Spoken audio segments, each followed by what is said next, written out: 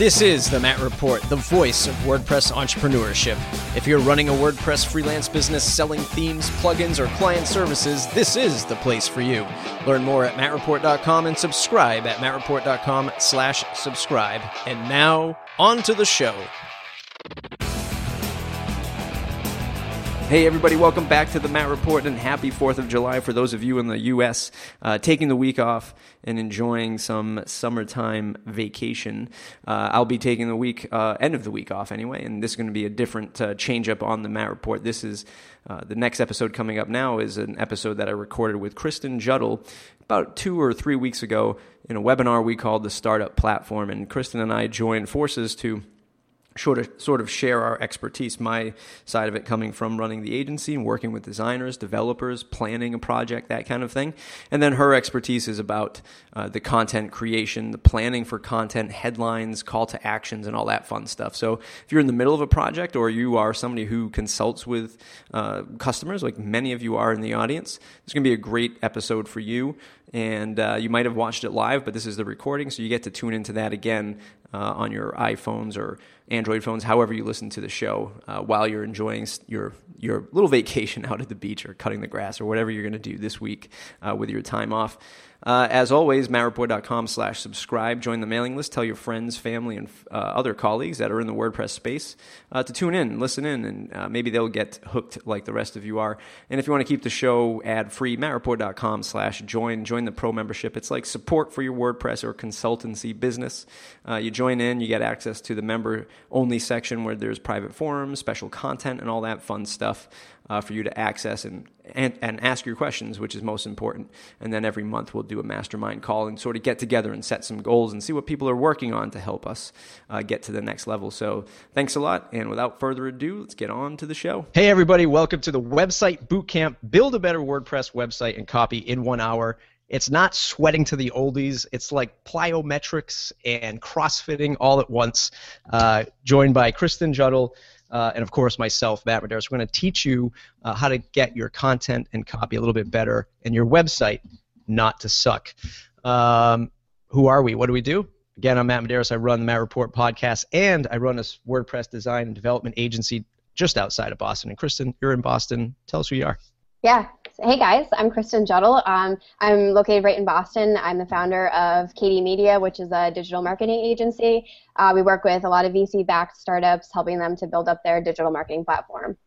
Awesome. If you guys are just watching, just tuning in now, you're on the Google Events page. Go ahead and click into the video. You can actually post your questions into the live Q&A box, which is right on the right-hand side. Kristen and I will see those questions and try to answer those as we go along. And if you're on Twitter, you can use hashtag startup platform to follow the conversation. What we're going to learn today, well, we're going to learn a little bit about planning. It all starts with planning, right? Yeah, every good exercise starts with some kind of goal planning in mind for your content and your platform. We're going to dive deep, or Kristen's going to dive deep because she's the expert on content. Going to teach us how to do that a little bit better. And of course, I'm going to talk about why WordPress, because I wouldn't let you use any other platform but WordPress. It is against all rules of the internet ever. So let's get on to this. And Kristen, I'll let you take it away. Step 1, what are we supposed to do?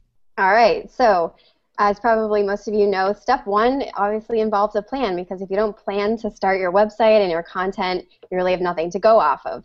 So there's really a million different ways that we could take a content discussion like this, but here in this hour we're going to focus in on how to plan for your copy for a new website or even a website revamp. So right now I'll just dive right into how to think about planning for your website content. So there's a couple questions that you and your team should be asking yourselves before you start writing even those first few words. And especially for startups, if some of you are startups or small companies or even just an individual, it's really a natural instinct to just jump in and begin writing, and trust me, I've definitely been there. But save yourself and your team a lot of time in the long run by thinking about how to frame your content strategy, even if it's a brief plan. And it's really so critical to understand how your content fits in with the whole design and development process, as Matt will explain in a bit. So in this section, we're going to be talking about when to start planning out your copy and how to align your copy with design and development. I think the most important part, before I dive into my next slide, is you could start now, right? Like just start jotting things down. Like here's the goal. Here is what we're after, and it's as simple as creating a content layout. Once you move on to the developer side or the designer side, and you start engaging with other agencies and freelancers who might be building your site or working in the marketing team, start with this simple content layout. It could be as simple as what we see here on the screen: home, about, services, products, features. We just need the basics. Where do we begin? What do you plan on adding for pages? Or that it could actually grow as complex as the content layout in this slide. All depends on how much content, how much planning, what your goals are, and what we're going to do to get there. But it is important that the designers and developers know about this stuff ahead of time, because I mean it's just good planning, right? If you're building a house, you need some blueprints. You can't just find the plot of land and start throwing a framework down. Kristen, you want to go with align, copy, design, development first? Yeah, for sure.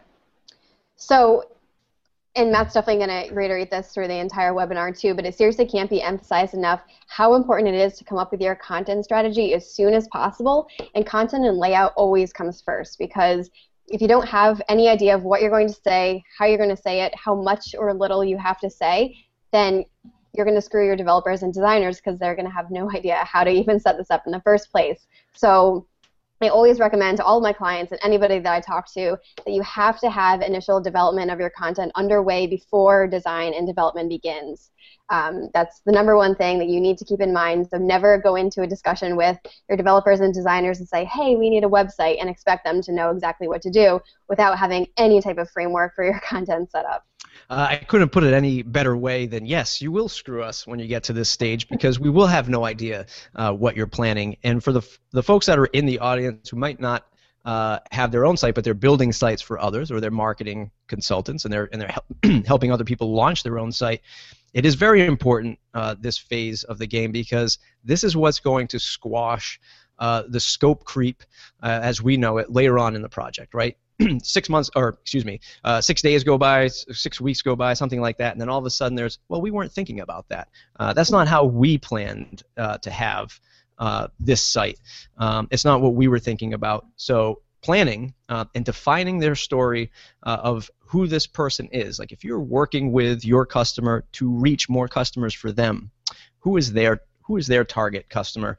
One of the things that we do at the agency, and this is known in many different walks of either content, marketing, or design and development, is identifying who your target customer is.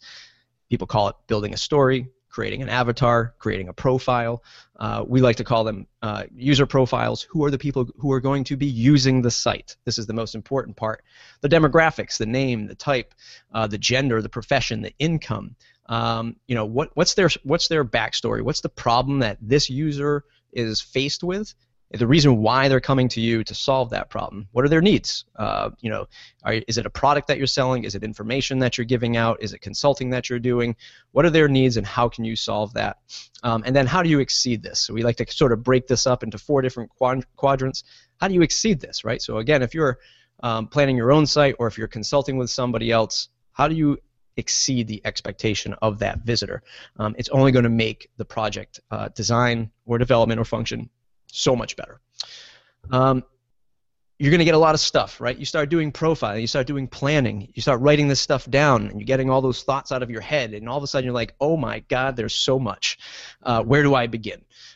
We like to do a little prioritization practice when we're developing sites, and you can build out a scale however you see fit. We use number 1 as a 1 to 10 scale, 1 being the most important, 10 being the least important. And in this example, what we do is we say, Mr. or Mrs. Customer, what's the most important thing to you? You said it was email and lead capture because you need to start selling product right away. And now the customer is saying, oh, I want people to learn about my process. I want people to learn about me. Me. Well, that is not important. The importance in this first phase, at least, is email, lead capture, and product sales. So we're going to give that a 1 priority. These 2 are our number 1 priorities. Then you can go in there then you can start to go and rank the other priorities with a number and launch your project in phases. And how are we going to do that? With WordPress.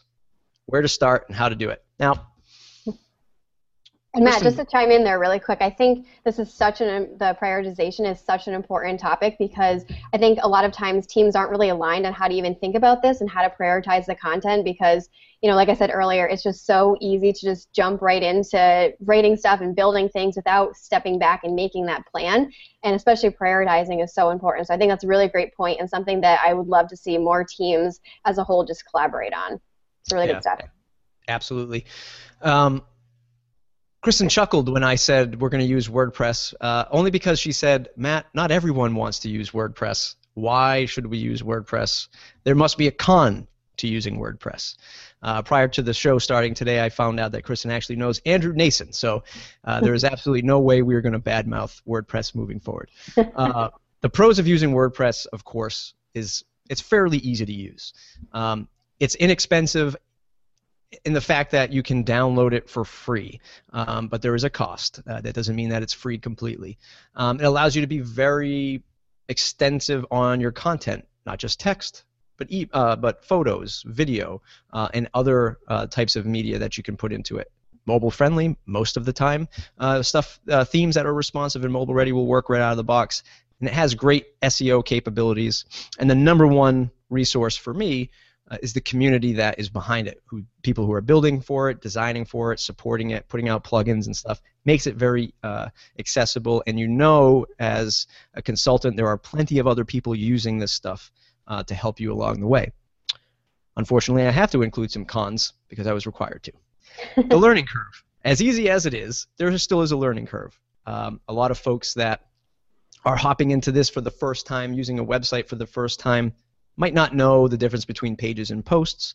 That's okay. There's a lot of documentation out there in the world that you can find to help you along with it, but it does have a bit of a learning curve. There is a lot of noise. There's free this, free that, commercial this, free plugin that. Which one do I choose? It's finding the right path to go down, building the right plan, or maybe talking to people like Kristen and I to help you along the way. It still requires some custom work, so everything out of the box, it won't get you everything out of the box, but you'll definitely get 80-90% of the way there, and with the help of some custom tweaking and some consulting, you can take it a bit further. There is a security concern with any software running on the web. You always have to make sure that you don't just set it and forget it, but you're constantly monitoring and updating, which is the next bullet point. You're updating the software. It is like running an OS on the web. Like, your Mac gets updates. Your Windows gets updates. Your phone gets updates. You still have to do that here. So it's not just, hey, I'm just done with this and I can just let it go and never have to worry about it again. Any cons or pros that I missed, Kristen, that you might want to add in? Well, I think the biggest thing when I think about using WordPress as a particular platform is I hear so many people say, well, yeah, sure, I use WordPress for my blog, but I would never think about using it for my website because people, really don't have a big idea of how to use it for a full-fledged website and just think that it's really a blogging platform. But I've seen a lot more companies lately, building their entire website on WordPress. I've developed several, including my own and a couple side projects that I have, and several of my bigger clients have websites on WordPress. And I think, while it does involve a learning curve, I think it's definitely far easier than using a lot of other more robust platforms that are out there, but it still offers a ton of different functionalities that, I think a lot of people, and I'm definitely guilty of this as of late, don't know all of the functionalities. I think it'll be really great for you to dive into what exactly some of those tools are. And I'm seeing some questions come in on the Q&A of some specific tools, so we'll definitely dive into those in a little bit. Yes, absolutely. One of the questions that came in and said, boy, you guys are moving fast. Well, this is a boot camp, people. You have to keep up. There is a lot of stuff to cover, and we will make all these. Another question that came through is we will have these resources available for you at the end of the presentation. There's a lot of opportunity in WordPress. A lot of people look at it, as Kristen was saying before, hey, this might just be a blogging tool. Like, I don't want to use WordPress. This is a blogging tool. And Kristen sees this a lot in sort of the spaces that she's flying in. And yes, out of the box, it is a great blogging tool. But at the core, it's a content management, and then we can extend it with plugins. So it's great for folks who are just starting out saying, hey, I need something for blogging. I need something to connect my social media to with widgets, or publishing content to those social media platforms, be it Facebook or Google+, Twitter, whatever. And it's a great platform to be connecting your email lead captures, whether it be MailChimp, Aweber, Constant Contact, something like that. But then you can extend it to e-commerce. So you want to start selling product. You want to start selling either courses, digital downloads, or actual physical products that you're shipping to people. That's all possible. And then third, the most important thing, are memberships. This is very common in today's world of doing premium content or selling membership or recurring revenue type platforms. It has plenty of options for that, where you can put up a paywall for selling premium content or membership access. One thing that I just realized I didn't add as a fourth bullet is it's a great platform for building applications, web apps, mobile apps. There are definitely plugins and technologies that are out there that will extend it to that realm, which I think is great for any startup, new business that's looking at, hey, we need to build a site that's getting recurring revenue in some kind of social platform level that we can also turn into an app. That's like, we want to build Facebook. You can do it here with WordPress and the types of tools that are available to you. The number one thing which you'll hear throughout this webinar is we're going to say iterate and phases, right? So you can do all of this stuff. This is a boot camp. We are moving fast. We're throwing a lot at you, but you can do this all in phases. So you can start with just your blog. You can start with just your email lead capture, and then you can mature it, and you can iterate and go a little bit bigger once you start building that audience to get into e-commerce, and you start selling some product online. You start selling some gift certificates, like if it's a very underutilized use case. And then you grow it into a membership. Now you're saying, look, I'm blogging, I have this great content marketing stream, people are coming in droves and they're buying my product, and now I can set up a membership system for VIP customers or different things like that and grow it into an app. But do everything iteratively and in phases. Kristen, how do we approach our copy? Yeah, sure. So now that you've sort of set the stage for, all right, this is a platform that we're going to use, this is how we're going to use it because we're this type of business, and this is how our general content and messaging platform is going to look, how do you actually approach copy? When you go to write that first word, what is that going to be and how does it look like? So this whole section is going to go in sort of the dirty work of the copy, which is my specialty and what I love the most. So how do you make your copy rock? So first of all, who doesn't want their copy to rock? Obviously you do, but it's definitely easier said than done. If you've written any type of website copy, I'm sure that you can, relate to that too. But I think the three most important things to pay attention to when you dive into content creation are headlines, how you incorporate keywords, and how much copy is too much. So I'll be explaining in this section a little bit of all of those because I think that they're so important and they really, really set the framework for your entire website, every page, including your home page, product page, even, sub-pages like that and landing pages. So, first of all, headlines. So headlines are hard. And I've been writing headlines for years and years, and it doesn't get easier. I'm sorry to break it to you, but they're definitely an awesome opportunity because they're the first and maybe only impression that you make on a website visitor. So if you don't have a compelling promise in your headline and that doesn't turn your visitor into a customer, then the rest of your words might not even need to exist. So you need to understand that every element of your copy has to have one purpose, and that's to get the next sentence read. So if your headline sucks, nobody's going to read your sub-headline, supporting copy, and so on, all the way down to your call to action. So they're not going to convert if your headline is really bad. So it's fairly obvious that if people stop at your headline, you've already lost them. And this could honestly be an entire separate webinar just made on headlines alone because there's so much to go over. So I'm just going to kind of keep this, high level and on sort of how to get you to think about them the most. But if I were to choose the number one thing to focus on for your headlines, it's to make it a specific, well-defined benefit and not a feature. So many people, day in and day out, I see, will focus their headlines on features. And so if you look at the example that I have right here, the 5-minute improvement that brings in 500 more customers versus the top customer acquisition tool. The one not to do that I say is feature focused. It's talking about you, it's talking about a tool, nothing else. But the one that I recommend, it's quick because it says a 5-minute improvement and there's an instant benefit. It brings in 500 more customers. Who doesn't want 500 more customers? So it's pretty obvious that people are going to be interested in that one much more than the very broad, feature specific, all about you headline instead. One of the questions I have sort of going little off topic, but how long do you think it should take somebody to come up with an accurate headline like this? Or are you going to answer that later on in the show? Yeah, I mean, it really depends on what you're trying to say, and especially if it's for your landing page or, you know, some major product headline page.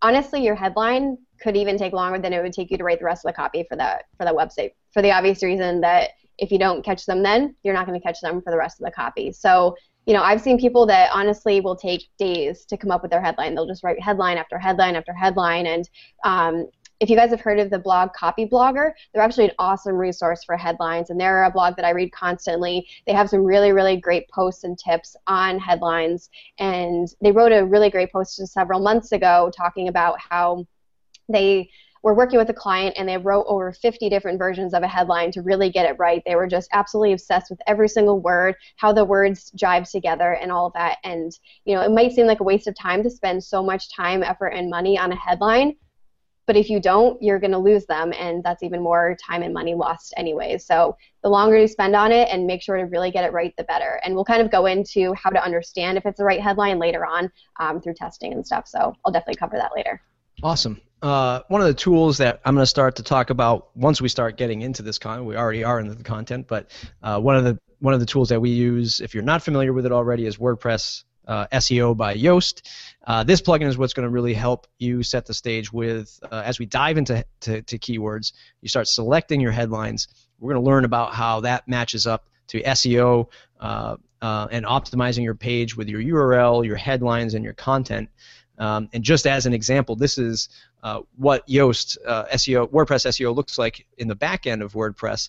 It really makes it easy for you because it's just two colors, green and red, right? There might be a yellow involved in there, but green, you know you're doing good. Red means bad. And in my example, on one of the blog posts I have on my site, you can see I do have a couple warnings in there. I'm not too worried about it on this blog post, but you can see that I've got some green indicating that my article heading is matching up with my page title and it's matching up with my content, which is all good. In this particular example, the page URL doesn't match up to the keyword. That's okay in this case. And then further, into the further settings of Yoast, of WordPress SEO, there's some even further drill down that they'll help you with. So if you're unsure of how to start doing this, is this safe for search engines? Am I using too many keywords? Is it too spammy? This tool will at least start to help you formulate that by giving you some warnings, some indicators, and some tips to help steer that content and that headline a little bit better. Great, that's an awesome segue for what I was going to talk about next. So, really, as Matt said, like matching up your headline with the rest of your text, especially for SEO purposes, is really important. So definitely keep that in mind too.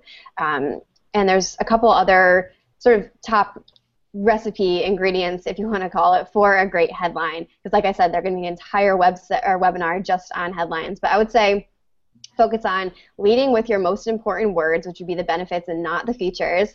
Avoid being clever when you can be clear. So stay away from those buzzwords, those marketing packed words, the salesy words. I am so guilty of that. I am so guilty of that. I'll have to give you some feedback there. But yeah, so stay away from those because it's so easy to do because everyone's doing it and it's top of mind to just say, save time with this and, save money with this or use the industry leading this. And it's so easy to do that, but everyone's doing it and that's the problem. And so if you want to stand out, actually make them genuine and clear to the point of what you're talking about.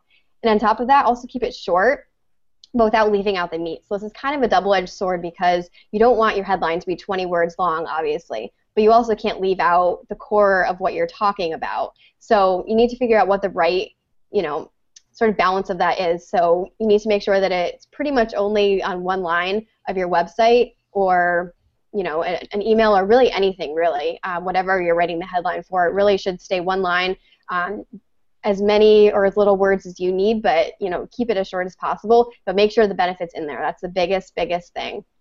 And like I said earlier, definitely spend more time writing your headlines than the rest of the page. That's so important. And so an example here is with FreshBooks. So I love FreshBooks. I actually use it for my own business, and I think it's a fantastic service. And they're always changing up their website, which I actually love. and the one that they have live right now, if you go to freshbooks.com, is Accounting Made for You, the Non-Accountant. All right, that's an awesome headline because it's very benefit oriented and it focuses on me, not on them. So it's not a feature, it's a benefit towards me. So I'm not an accountant. I suck at numbers. I don't want to be an accountant. I don't want to have to learn all these different terms and formulas to get what I have to do done. And it's so true because they catch me with this awesome headline. I'm like, all right, I'm not an accountant, but I know that I have to do accounting for my business.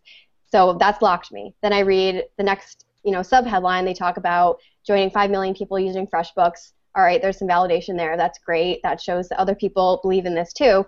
And then I signed up, and it's absolutely true. Like they hold true to that, which is so important to me because, while you could also write a great headline, if it's false and you can't back it up with your product, that's a problem too. So making sure that it's honest is also great, and I love that FreshBooks, was so upfront and honest about that too. One of the other things that I hear so often as a developer and design agency are the old school client or the old school methodology of I got to get everything above the fold. I have to cram everything in. I have to cram all these headlines and all these benefits, all these features and photos above the fold. My God, the fold is dead. I think like Kristen was talking about before, if people can't get past your headline, then you're already failing. So if that is the top of your screen or if that's the top of your mobile app and they can't get past that headline, guess what? They're not going to scroll. And in this example, we're showing just the different sizes of devices that are out there. And guess what? People scroll. We're used to it now, right? Because more and more of our browsing is done on a phone and then on a tablet, and then we're on our laptops. Maybe we go home to our 27-inch iMac, right? So we've got these experiences now where we're used to scrolling. We're not just using the same 15-inch CRT monitor anymore. And before you know it, web pages are going to be loading up on your TV more and more frequently. They're going to be loading up on your refrigerator screen if you have that. It's coming, right? I mean, there's going to be screens everywhere. They're in our cars now. That's getting more and more relevant. So the fold is dead. It's important as a marketer or somebody who's consulting another customer. That's done, right? We're not worried about that. We're not worried about cramming all of this stuff up there. And then if you are building your site, stop worrying about that. If your content copy and your site design is good and engaging, folks are going to scroll no matter what. Where do these keywords fit in? Yeah, so to go back to your point really quick, Matt, I think that's another great reason why headlines matter so much, because it doesn't matter that just your first headline on your homepage is awesome. All the rest of the headlines have to be great too. So if you have 3 other sections below that are far below the fold, then those still matter just as much because people are still going to scroll if your content's awesome. So keep every single headline just as important as the landing or the headline there at the top of your page. So where do keywords fit into all of this, both into headlines and just in your general copy? Well, there's a ton of stuff to say here, and there was a great question which I'm going to actually address now because it flows really well into this. Should the headline contain keywords? Usually, yes. So your benefits should be part of your keywords anyways, and so if you're focused on the right keywords and you understand your benefits, then those should align pretty well. And so yes, then those keywords should be in your headline, but not every single keyword, right? So you need to focus in on what's the 1 and maybe 2 top keywords that are also your benefits that fit in. So you need to kind of make that balance work really well. And I think there's several different ways you can do it, and I hope I'll answer that here. And if not, I'm happy to answer it offline as well. But it's definitely a deep topic. But the biggest thing to keep in mind, both with headlines and all of your body copy across all of your websites, don't jam-pack your pages with keywords and phrases just because you think that will get found, because as quickly as your web page will get found, you're going to lose them because you're going to overwhelm them with a ton of jargon, a ton of keywords. They might not even flow well. So, I value white space and brief impact copy over a ton of copy that's just spread across your website, and that really messes with the flow. And on top of that, you have to speak your customer's language. So they might not be speaking all of these keywords in one sentence when they talk to their friend or their colleague about what you do. So understand that if you're writing on your website in a way that they would never write or talk to somebody, then that's not even going to resonate with them. So while you need to find the right balance to put keywords into your body copy and your headlines, don't overwhelm them and make them feel like they, are stupid, or they're talking about it wrong, or overwhelm them with too many keywords that they might not even understand. So you need to strike a right balance there. And simply, when you're done writing all of your copy, read it over to yourself. Read it out loud and be like, would I ever say this? Would one of my customers ever say this? And if not, then it's probably ridiculous and over the top, and you need to cut back. And remember that you have across your entire website to incorporate these keywords, so you don't need to jam them in all into one little section. Yeah, that's awesome advice. And one thing for that question came in from Jason, who's a WordPress developer, and one of the things that WordPress developers, WordPress people in general, anybody who's technical, launching a startup or selling some kind of digital product, we get lost in, hey, this is HTML5 with great JavaScript compression. Who cares? I don't care. The customer's not going to care unless you're selling that technology. The customer wants to know really quick how it's going to solve their problem. Identifying these keywords that we're going to use. Yeah, so I know later in this webinar, Matt, you're going to go over a couple more specific tools, but there's a couple ways that, especially as us marketers, can sort of dive into keywords really quickly. The first one, pretty universal, Google Analytics.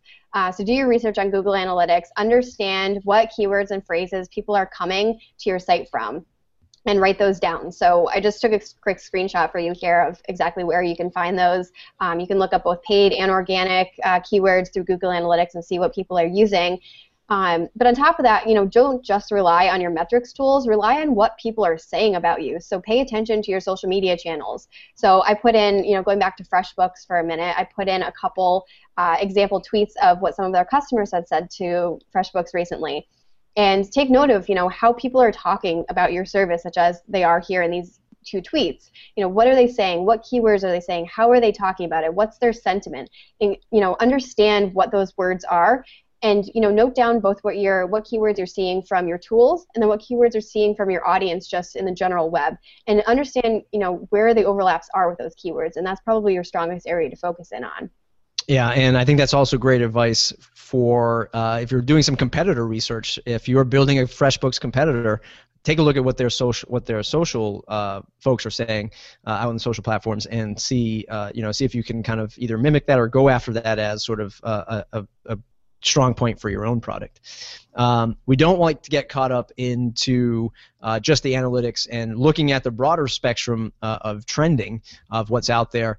I love to use Google Trends to see where things are going seasonally, over time, and that kind of thing. And in this example, this is sunscreen versus snowblowers. Who's searching for snowblowers at this day and age, right? Well, you might if you live in Boston, because there's always a chance of snow, no matter what month we're in. We're in right now, but we're in June, and you can see the bottom red line is the search for snowblowers, and the blue red line, that makes sense. The blue line above the red line is the search for sunscreen, and you can see how this trends, right? So go back to January 2014.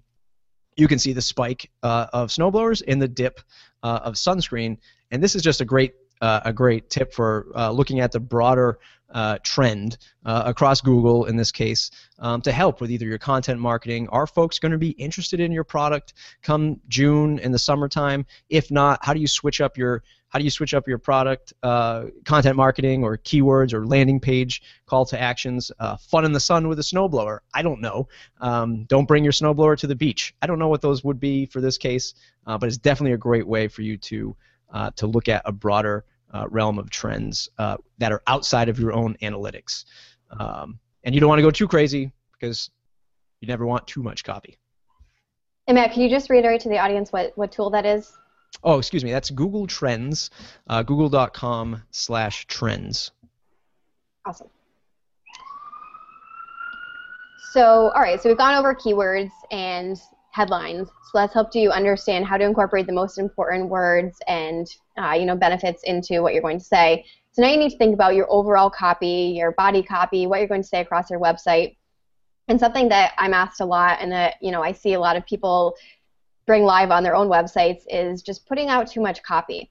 And so the first thing I want to say to that is don't offend your awesome headlines, because if you spend all this time on your headlines and then you cram several paragraphs under one headline that's just absolutely overwhelming, then you've lost them. And then, like I said earlier, they're not going to get to your call to action. So remember that your headlines come first, make those awesome, then focus on your supporting copy, make that rock solid, and then focus on your call to action. And so another thing to think about here is sort of the KISS framework, the Keep It Simple, Stupid framework for copy. I like to apply that here. So while you want to keep your copy succinct and to the point, also don't take that as that you need to limit yourself to X number of words. So never say, under this headline, we can only do 100 words. That doesn't make sense, because maybe you have less than that to say, but it's really great information. It's right to the point. That's perfect. But what if you need to use 50 more words in there to explain, to get your word across? That's important too. So make sure to not limit yourself too much, but also keep in the back of your mind that you still need to keep it as brief as possible. So figure out what the right amount of words are based on what you need to say and how succinctly you can say it. And something that I always start off with, because I'm definitely guilty of writing long copy, in my first draft, is always start with more and remove from there, because you can always remove stuff. So figure out, what you've written. If it's far too long, what's the stuff that you can take out that you can explain later in your website? Because if you, have several different pages, you have a lot of space to write this. So while you might get excited to just share it all right now with everybody, they don't need to digest it all in one massive paragraph. So take your copy section by section, just understand what you need to say. So if you're, for example, if you're discussing one particular feature, what do you need to say just about that feature to convince them that that feature is awesome? And then move on to the next feature that you're describing. Say just what you need to say there. Don't include anything else, because you have the space and time to say it elsewhere. And, as Matt mentioned earlier, the above the fold is really not as important anymore, because people don't care about that. So you have time to put that information far lower on your website. And as long as your headlines and your supporting copy is great, people will continue reading it. And so an example here is Dropbox. So they are, to the extreme, very simple, and these screenshots are kind of small, so I'm sorry if you can't see them too well. Their website's kind of long, but it's kind of a good example of what I'm talking about here. So as you see, they've replaced long words with very short ones. So their headline, the screenshot on the left, is literally their entire sort of top of the fold. Sorry, Matt.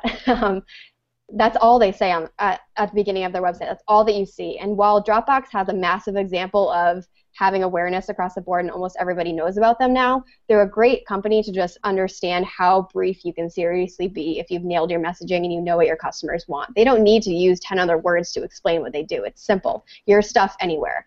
And then the screenshot on the right talks about their features. So when you scroll down, you see their features. There's a quick headline, if you can see that.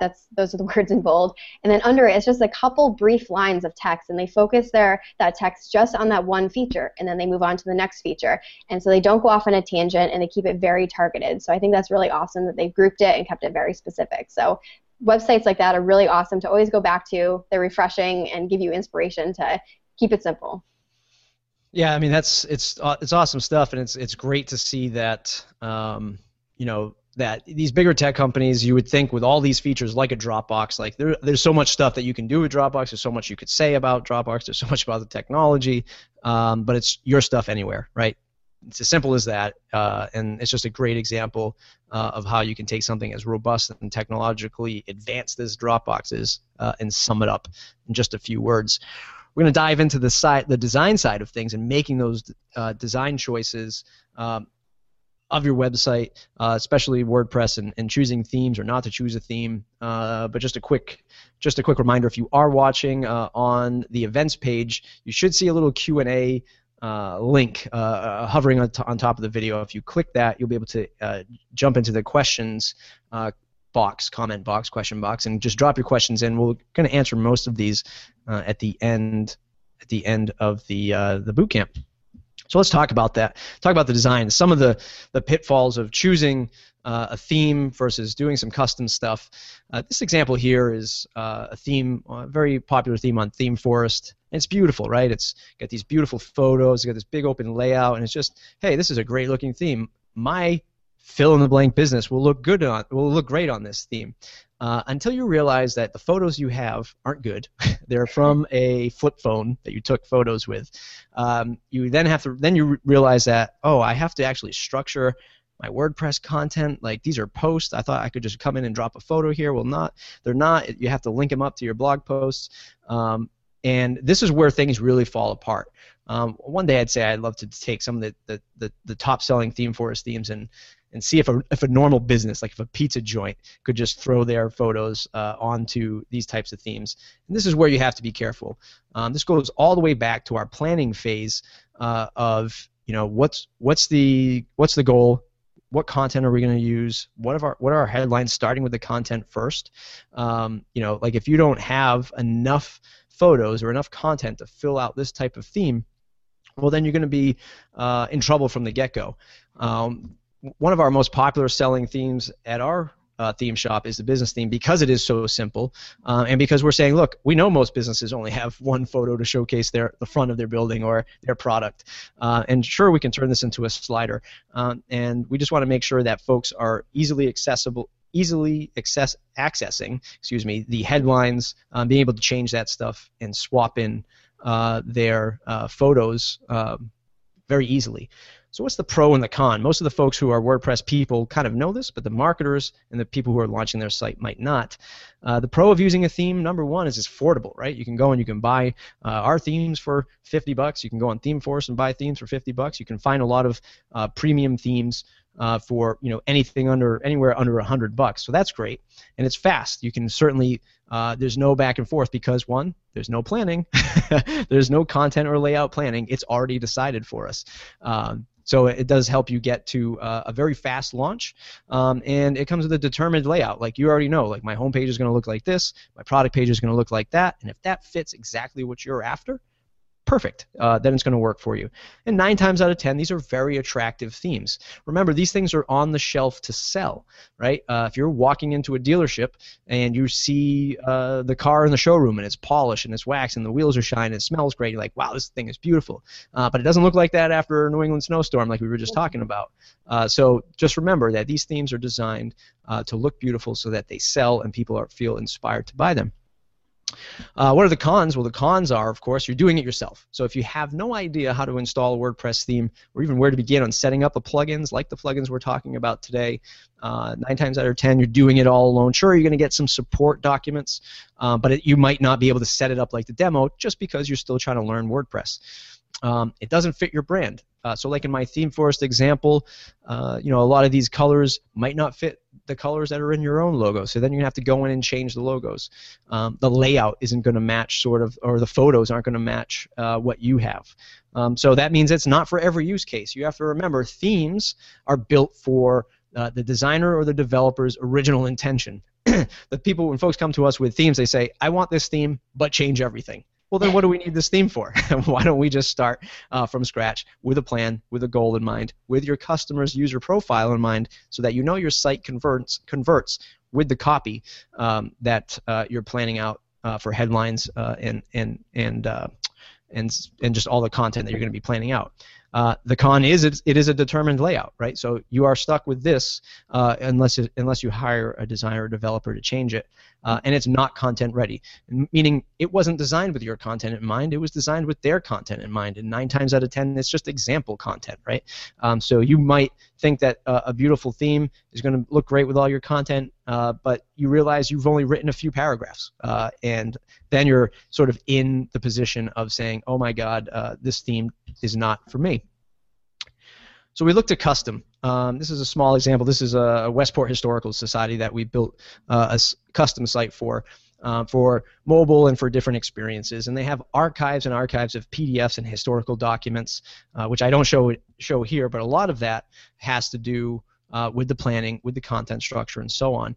If we're doing some user profiling, like we recommended earlier on, you're taking three different goals and sort of marrying them together into a custom project. So you're taking the goals for the brand. Who are you? What do you do? What is your company about? What's the culture at your company? How do you present yourself as a stakeholder in your agency or your company?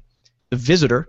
Who are these people? What are they like? How do they purchase? What kind of copy do they want to read, and how do they want to experience the site? And then you marry those two with the goals.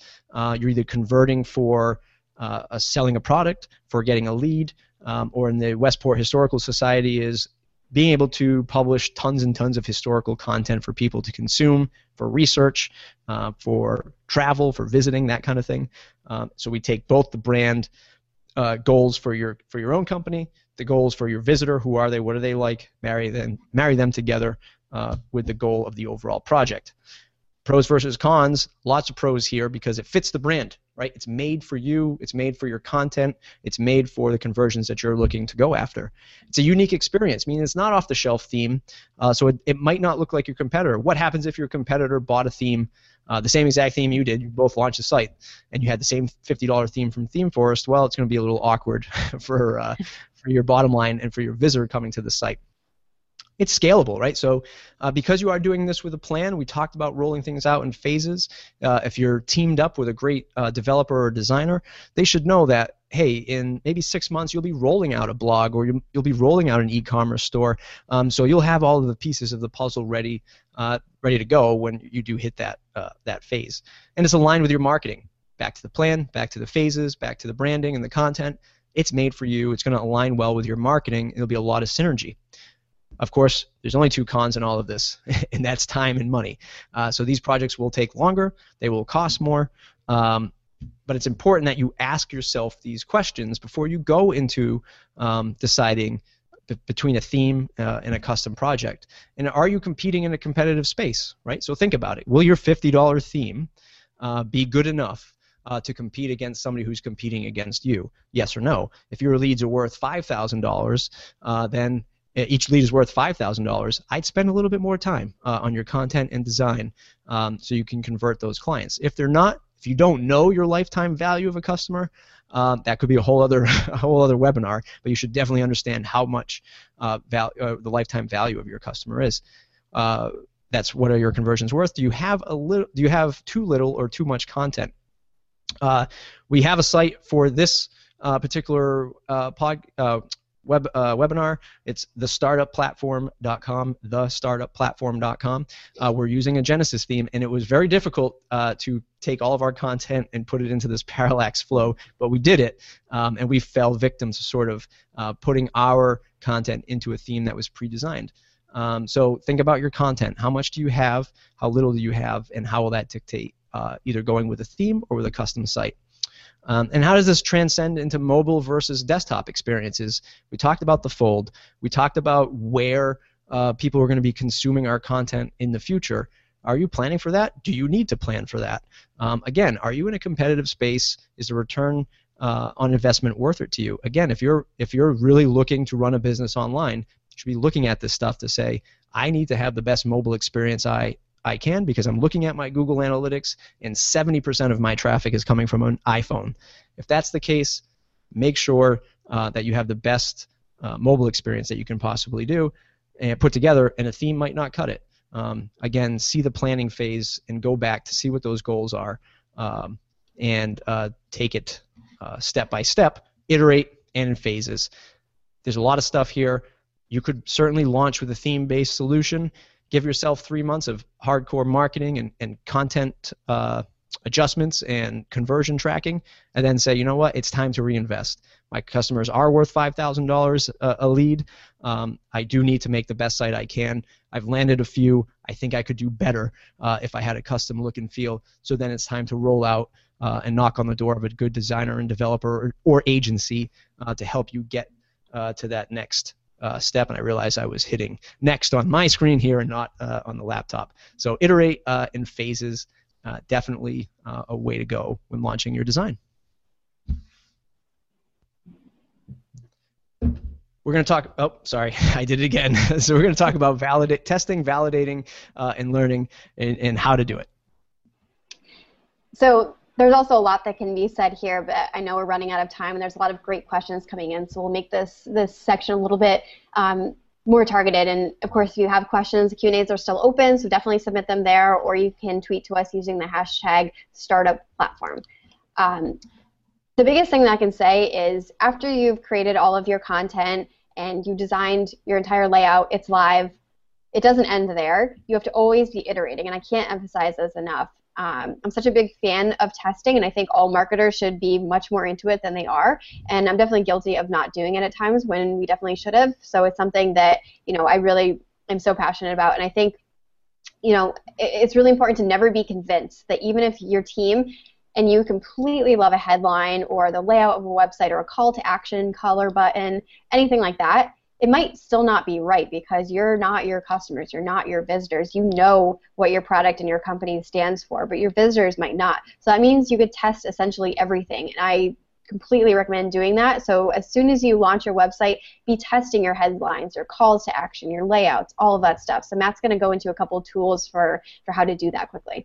One of the best ways to do it, and it sort of sits outside of WordPress, this is a screenshot for those of you watching. This is a screenshot of Crazy Egg, which is one of the tools I recommend for testing certain layouts, call to actions, copy, that kind of thing. You can see the homepage of my site, and you can see the heat map, right, of where everybody goes to click around on my site. Naturally, the blog and the About page is still the most dominant area of clicking, but you can see where people click to enter in their emails and hit subscribe. You can see that more often than not, people are hitting the Facebook and Twitter social icons and not the Google Plus, surprisingly, and certainly less on the YouTube link. So yeah, this could spur me to say, you know what, maybe I just get rid of my Google Plus. Maybe I want more conversions on Twitter, and I would say, I'm not so concerned about Facebook. I could make those changes with this kind of data and say, I'm just going to make a follow me Twitter icon bigger. Maybe I'll get even more followers on Twitter that way. So using these tools like Crazy Egg that sit outside of WordPress to help with these conversions is great. This is a heat map of the scrolling actions of the site. And you can see that white hot is 100% of the scrolling, where the screen is fixed. And you can see at the top of my site that I get, of course, 75% of that. And this is just another testament to say that people do scroll, right? So if you are with a client or you're working for a company and they're still trying to push the everything has to be above the fold, everything has to be above the fold, guess what? Latest post from Matt Report sits below the fold, and it is the most viewed area of the homepage. People will scroll down to read that. Why? Because the latest post from Matt Report sits a little bit above the fold, and they kind of see that and say, "Oh, let me read a little bit more." But it's just a testament to folks will scroll, and you can use these technologies to kind of help your case and to track that stuff. Other tools for testing that sit outside of WordPress, of course, Unbounce, which is a landing page tool, which Kristen has used in the past. Google Analytics, we've mentioned that before. I would hope that most of you are familiar with Google Analytics. If you're not, definitely sign up Google Analytics, get into your site, use Yoast Google Analytics to tie that in. Google Webmasters, which is so underrated and even more important in today's panda world of SEO and Google, to track your keywords, how Google views your site in a Google search result, getting your sitemaps indexed and all your content indexed, which is probably like the #1 use case for webmasters for people who are just starting out. Get a Google Webmasters account. Go ahead and submit your sitemap, which you can do with the Yoast plugin, so that your content is indexed. If you have no idea what I'm talking about and SEO is important to you, please get in touch with us when we're done with this show. We'll help you out with that. Crazy Egg, which is what I just showed you before, very inexpensive, maybe $100 a year for testing 5 pages. It's worth its weight in gold. And another tool that I love to use, we use it on our theme sales site, is Zopim. There's other ones called Olark, and we can add that to our resources pages. This is another undervalued thing because this is live chat for your website, right? What better analytic, what better data can you get about either issues with your site, questions about your content, or a checkout process? These are when people go to your site, a little chat window pops up and says, "How can I help you?" And you have a live person on the other end, and they can ask questions. "Hey, where do I enter my credit card?" Nothing converts better than telling them where to enter their credit card. Or, "I don't really understand what this page means. Can you help me out?" It is your virtual sales tool. I love it. You can get it for free and attach it to your site. I believe there is also a WordPress plugin for that. Tools that sit inside of WordPress. Whoops, nope. This is the Learn and Improve segment. So what do we do with learning and improving now that we have these tools in place? Yeah, so my biggest thing is I would recommend, not only testing things, but you have to actually learn from that data. So what do your metrics tell you after you've tested 2 different headlines against each other, or you've tested 2 different layouts of your homepage? You need to learn from it. So did one of your headlines really suck and nobody clicked, through from it afterwards? Find out why. Did one layout far outperform another? Find out why. And your metrics will tell you if you dig in enough using a lot of the tools that Matt just mentioned. So learning everything you can is super important. And then, of course, once you've learned, that one headline won over another or one layout far converted over another, make those changes. So change that headline from the one that didn't work. And then not only, changing that, but creating another test afterwards. So don't stop with just one test. Don't learn that, okay, one headline was better than another, I'm just going to change it and stop. Don't stop there. Always, create more tests all the time to be learning, because your audience needs are going to change, the market's changing, your competitors are evolving, everything's changing, and so you have to change with that and always be learning. So that's the biggest thing, is to check on your metrics very often, learn from them, change, and continue on. Some of the tools that you can start to use to help start organizing your content. When do I get this content out there? At what time? Who's going to do it for me? If you have a team of people, if you're managing a client's content, if you're a marketer out in the audience, how do we do this? How do we manage this content to get it out there? Editflow, which is a free WordPress plugin in the WordPress.org repository. You can search for Editflow, and it'll also be on the resources page. This will help you accept drafted posts or pages from your guest writers or your staff. They can't publish it, and as the editor, you can kind of collaborate with them, saying, hey, this post should be a little bit longer. Remember what Kristen said about keywords. Maybe you have too many keywords in there. You both can look at the Yoast green and red lights and say, you should add more, you should add less, that kind of thing. CoSchedule is not free, but is an amazing plugin. It's actually more of a service, but it ties in as a plugin. I spelled that wrong in the slides. I have CoSchedule. It should be CoSchedule, but on the resources page, I will get that fixed. And this is great because not only does it schedule WordPress posts and pages, but we're also scheduling tweets, buffers, LinkedIn posts, all that fun stuff, and it's across the entire team. So that's really cool. And then scheduling a review for all of this stuff, right? So now we're starting to iterate. We're starting to test. We're starting to make changes. We're looking at our data now. We have our posts scheduled, and we start to track all this stuff. What do we do? How do we schedule a review? Most simply by using your calendar, right? Set days to sit down and review the content. Use a shared Google spreadsheet and I'm going to link up to one in the next slide. Use a shared Google spreadsheet with you and your team. Even if you don't have a team yet, you plan on it, use a shared Google spreadsheet or use a spreadsheet to start tracking all this stuff manually. And then you can, at the most simplistic level, you can automate Google Analytics to send you a daily report, a weekly report. All depends on how crazy you want to get with your analytics. And in this example, I know it's tough to see. You'll see it on the resources page when we link it up at the end. This is a simple Google Doc, right, that my friend Brian Castle made. You can get it at castjam.com/tamingmetrics. And that link, again, will be on the resources page. He goes through every month or possibly every week in this example here, and he just looks at his analytics, and he goes and he types it in the spreadsheet, right? So he says how many visits I got, how many new visits, how many recurring visits, and it's just a way to pull all of the noise from all of these different areas of what's important to you into a simple spreadsheet that you can save historically, and you can go back and compare month to month with your team, with your customers. It just adds a different custom level to it, and just a way for you to stay grounded with all of this stuff in a good, solid review fashion. We're going to get to the key takeaways. I think there's been a ton of stuff so far in this. I hope everyone was writing things down as we went along. One of the questions is, will this video be available later? And it will be, and we'll link that again at the end of the show. So we're going to always be testing, learning, and improving. Is that correct, Kristen? Absolutely, every day. What's the number one takeaway you think that you've learned from my end of things? And I'll tell you what the number one thing that I've learned from you. Yeah, so I think you made a really good point earlier, and obviously several others too, but one that stuck out to me was that you need to understand that if you're going to work with WordPress, that there is a pro and con between choosing a theme and doing it a little bit more custom.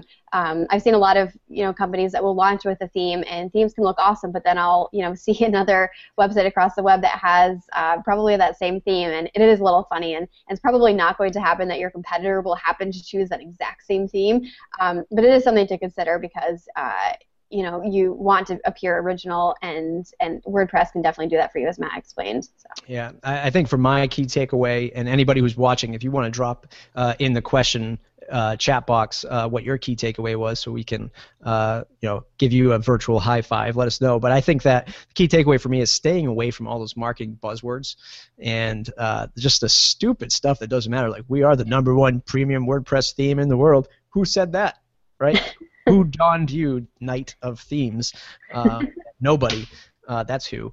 So stay away from that and focus on that keep it simple, stupid method of just saying, like, here's how it'll prove things in 5 minutes, and it's the easiest accounting software for non-accountants. Things like that is just amazing, and we get so caught up in that.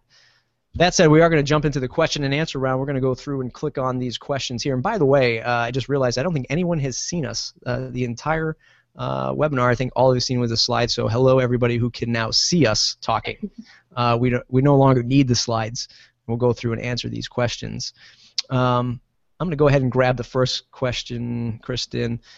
This comes from Jason. Being a data geek myself when testing, should we be conscious about how many things we change at once to not alter the results in a way we didn't intend? That's a great question.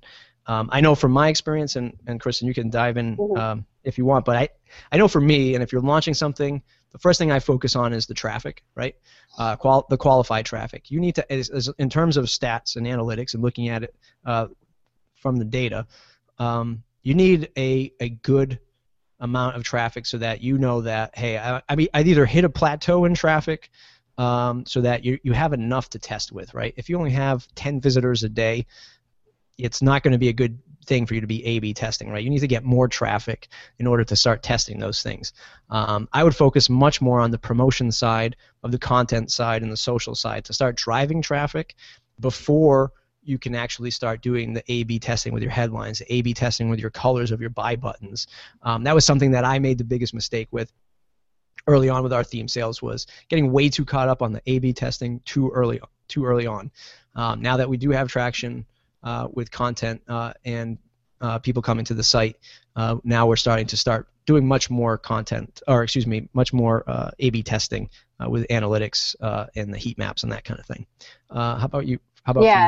Yeah, just to add that, that's an awesome question, Jason. Thank you. I think your question might have come in when I was talking about, always testing different headlines and calls to action and such. So if that's what you were also referring to, I would definitely say it's not a good idea to test everything all at once, because you're never going to know what worked. So if you're testing a headline and also a call to action button that's super close to the headline, you're not really going to know which one truly worked because they're so close together and they could be, playing off each other in good or bad ways. So I would say, decide in sort of how Matt said, priorities. Decide in priority what matters most to you to understand what's working. So if a call to action, the copy of the call to action button is super important for you, run that test first and get a clear understanding of what worked there. And then choose something else, such as, the first headline that you see when you go to your homepage, then do that one, and so on.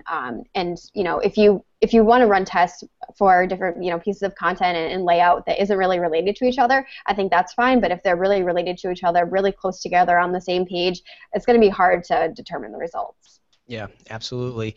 This question also came in from Lisa. Will the video be available for review? Yes, it will.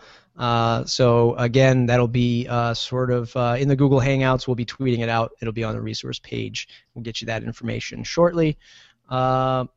Jason says, of course, my key takeaway is KISS for content and don't jam everything into the homepage. Very good.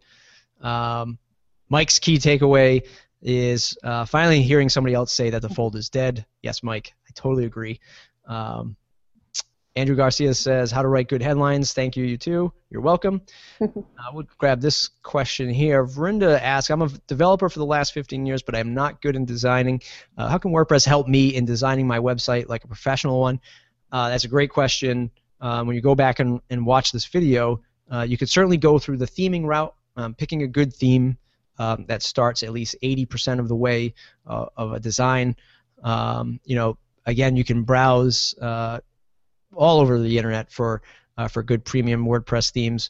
I'm not going to just sit here and say that ours are the best, but definitely focus in on the support that you're going to get from wherever you're going to buy the theme. If you're going from an independent theme shop, check out their support their support section. Make sure that they're responsive. See if they have live chat, and maybe chat them up and just see how good and how quickly they respond. But number one is make sure that it fits the design as closely as possible as you. If you are working with a customer and you're developing for a customer, find a good designer that's out there. Go head on over to wpmentor.org. It'd be a great place to sign up as a developer to say, hey, I'm looking for a designer to sort of help me out. Go ahead and check out that resource as well. So I hope that helps for that question. Dan says I would add Google AdWords and trends. Yep, we talked about trends, Google AdWords, Key Plan. I think you were going to mention something about that, Kristen. Yeah, definitely. So Google AdWords also has the Keyword Planner tool, which is a great place to just do some general keyword research. I use that almost every time that I'm doing any type of keyword work with my clients. It's a great way to find, what's the current volume for any given keywords. It helps you identify new keywords and keyword groups that you might not have thought of, and understanding what the traffic is there. So, all the time when I'm running PPC campaigns, of course, I'm using that tool. But across the web, if I'm coming up with some keywords for a website or anything like that, I definitely use that too. So great idea. Yeah. Lisa asks, can you share an idea of which tools you find work well for email capture, i.e. MailChimp, Constant Contact, something more custom? I know from my point of view, we always use MailChimp, and we used Aweber in the past, which was great for doing some drip marketing, drip email marketing and funneling. So that's pretty cool. I've had experience with that. I have not used Constant Contact, but right now MailChimp is the one for me. How about you, Kristen? Yeah, same. I'm a big fangirl of MailChimp. I think they're awesome. I've recently installed the MailChimp plugin on WordPress several times for many different sites that I manage, and it's super easy just to install the widget, hook it up to your account, and then set up all your email campaigns and lists behind that. So it really couldn't be any easier. I love it. Yeah, that is awesome. Let's see, what else? Another question from Lisa. Can you share a simple definition of scope creep? Oh, I certainly can. This is a much deeper discussion. But hey, if you're somebody who's in the marketing department, you might know that your bosses say one thing and then the next day they're asking for something else. That's scope creep. You told me to launch with this. Now all of a sudden we're changing it up. It happens to agencies like myself where we start out with a particular goal in mind, and the client then changes it, 2-3 weeks out from now after we've begun doing some wireframing and designing, which again, I can't reinforce enough. Doing the planning, doing the discovery early on, and building the profiles of the people who are going to buy or consume the content of the site. Not me, not the stakeholders of the company that you're consulting with, but the people who are going to come to that site and buy. Those are the people you should be focused on, not just the CEO who likes the color blue. If the visitors like the color red, they're the ones that are buying. That's the color you should use. That's a basic example of scope creep for me. How about you? Yeah, I've definitely been in a lot of scope creep situations, especially when it comes to web design. So, you come up with your plan, not everyone's on board with the plan, or maybe all decision makers weren't in a part of it, and then all of a sudden someone runs into the room and says, we need to do this, and everybody freezes, and they're like, oh my gosh, we're halfway through this process, and you just brought in this, which is going to shake up everything that we're doing. That's scope creep. Even on a smaller level, experience I was in a couple years ago was my team and I were creating content for a particular section. The designers had then created a specific block on the homepage for that content to be placed, and all of a sudden somebody else came into the conversation and said, no, we need to say it this way. That made the copy longer. That messed up the design, and everything was thrown off. And even small things like that can push out your deadline even further, and pretty much every time you go into a web design project, the scope's going to increase anyways, and the time frame is going to extend, but the only thing I can say is the more that you can get every single decision maker who has to be a part of the process in the room agreed upon with a specific plan, with the understanding that if anything changes, the time frame, the cost, everything is going to expand, that's really what you have to consider. So it's so important to get everyone on the same page to avoid that as much as possible, but unfortunately it's going to happen regardless. Yep, absolutely. Can you give a simple definition of a landing page? I would say either number one, starting with your home page. The way I see it in today's world, every page is sort of a landing page because people are going to find you through various either Google searches or linked content. So it's important that you're thinking of every blog post or every page that people can search for with some kind of conversion in mind. But you can definitely prioritize which are your most important landing pages, probably one being the home page, especially for direct marketing purposes. And then you might have specific landing pages for specific products that you're either directly advertising through pay-per-click or traditional media. Those would be landing pages, and landing pages could be an entire domain that you're just testing out, like dry runs of product. Will people like this? Will people like this headline? Will they like this product? That kind of thing. Any different definition for you, Kristen? Yeah, I would also consider a landing page, a very specific page focused on one particular thing. So sometimes your product page might have too much information, and that's going to detract from somebody converting. So if you're, looking to run a PPC campaign, for example, and you're talking about one particular product, and all you want to do is to have people understand the top value of it and to convert and to sign up through a form or something.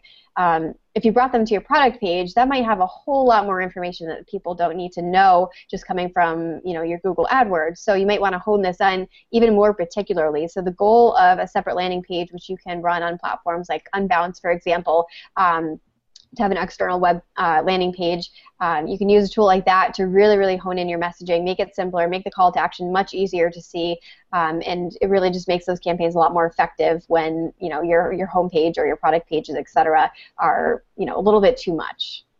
Yep, absolutely. And we'll take one more question. I know they're still coming in. My question is how it's still confusing. So Hamal asks, my question is how and when to use the landing pages. It's still confusing. Do you really need a plugin or external service to create landing pages? Can you not just use Pages with Page Builder? Probably speaking specifically to WordPress. And yes, you absolutely could. You just want to avoid having it sort of either get connected to your main navigation, your primary navigation of your site. And typically what will happen is that page will also be wrapped around the same amount of styling and layout of the rest of the page. And perhaps for a landing page, like Kristen was just saying, some specific page that doesn't have any other distraction on it.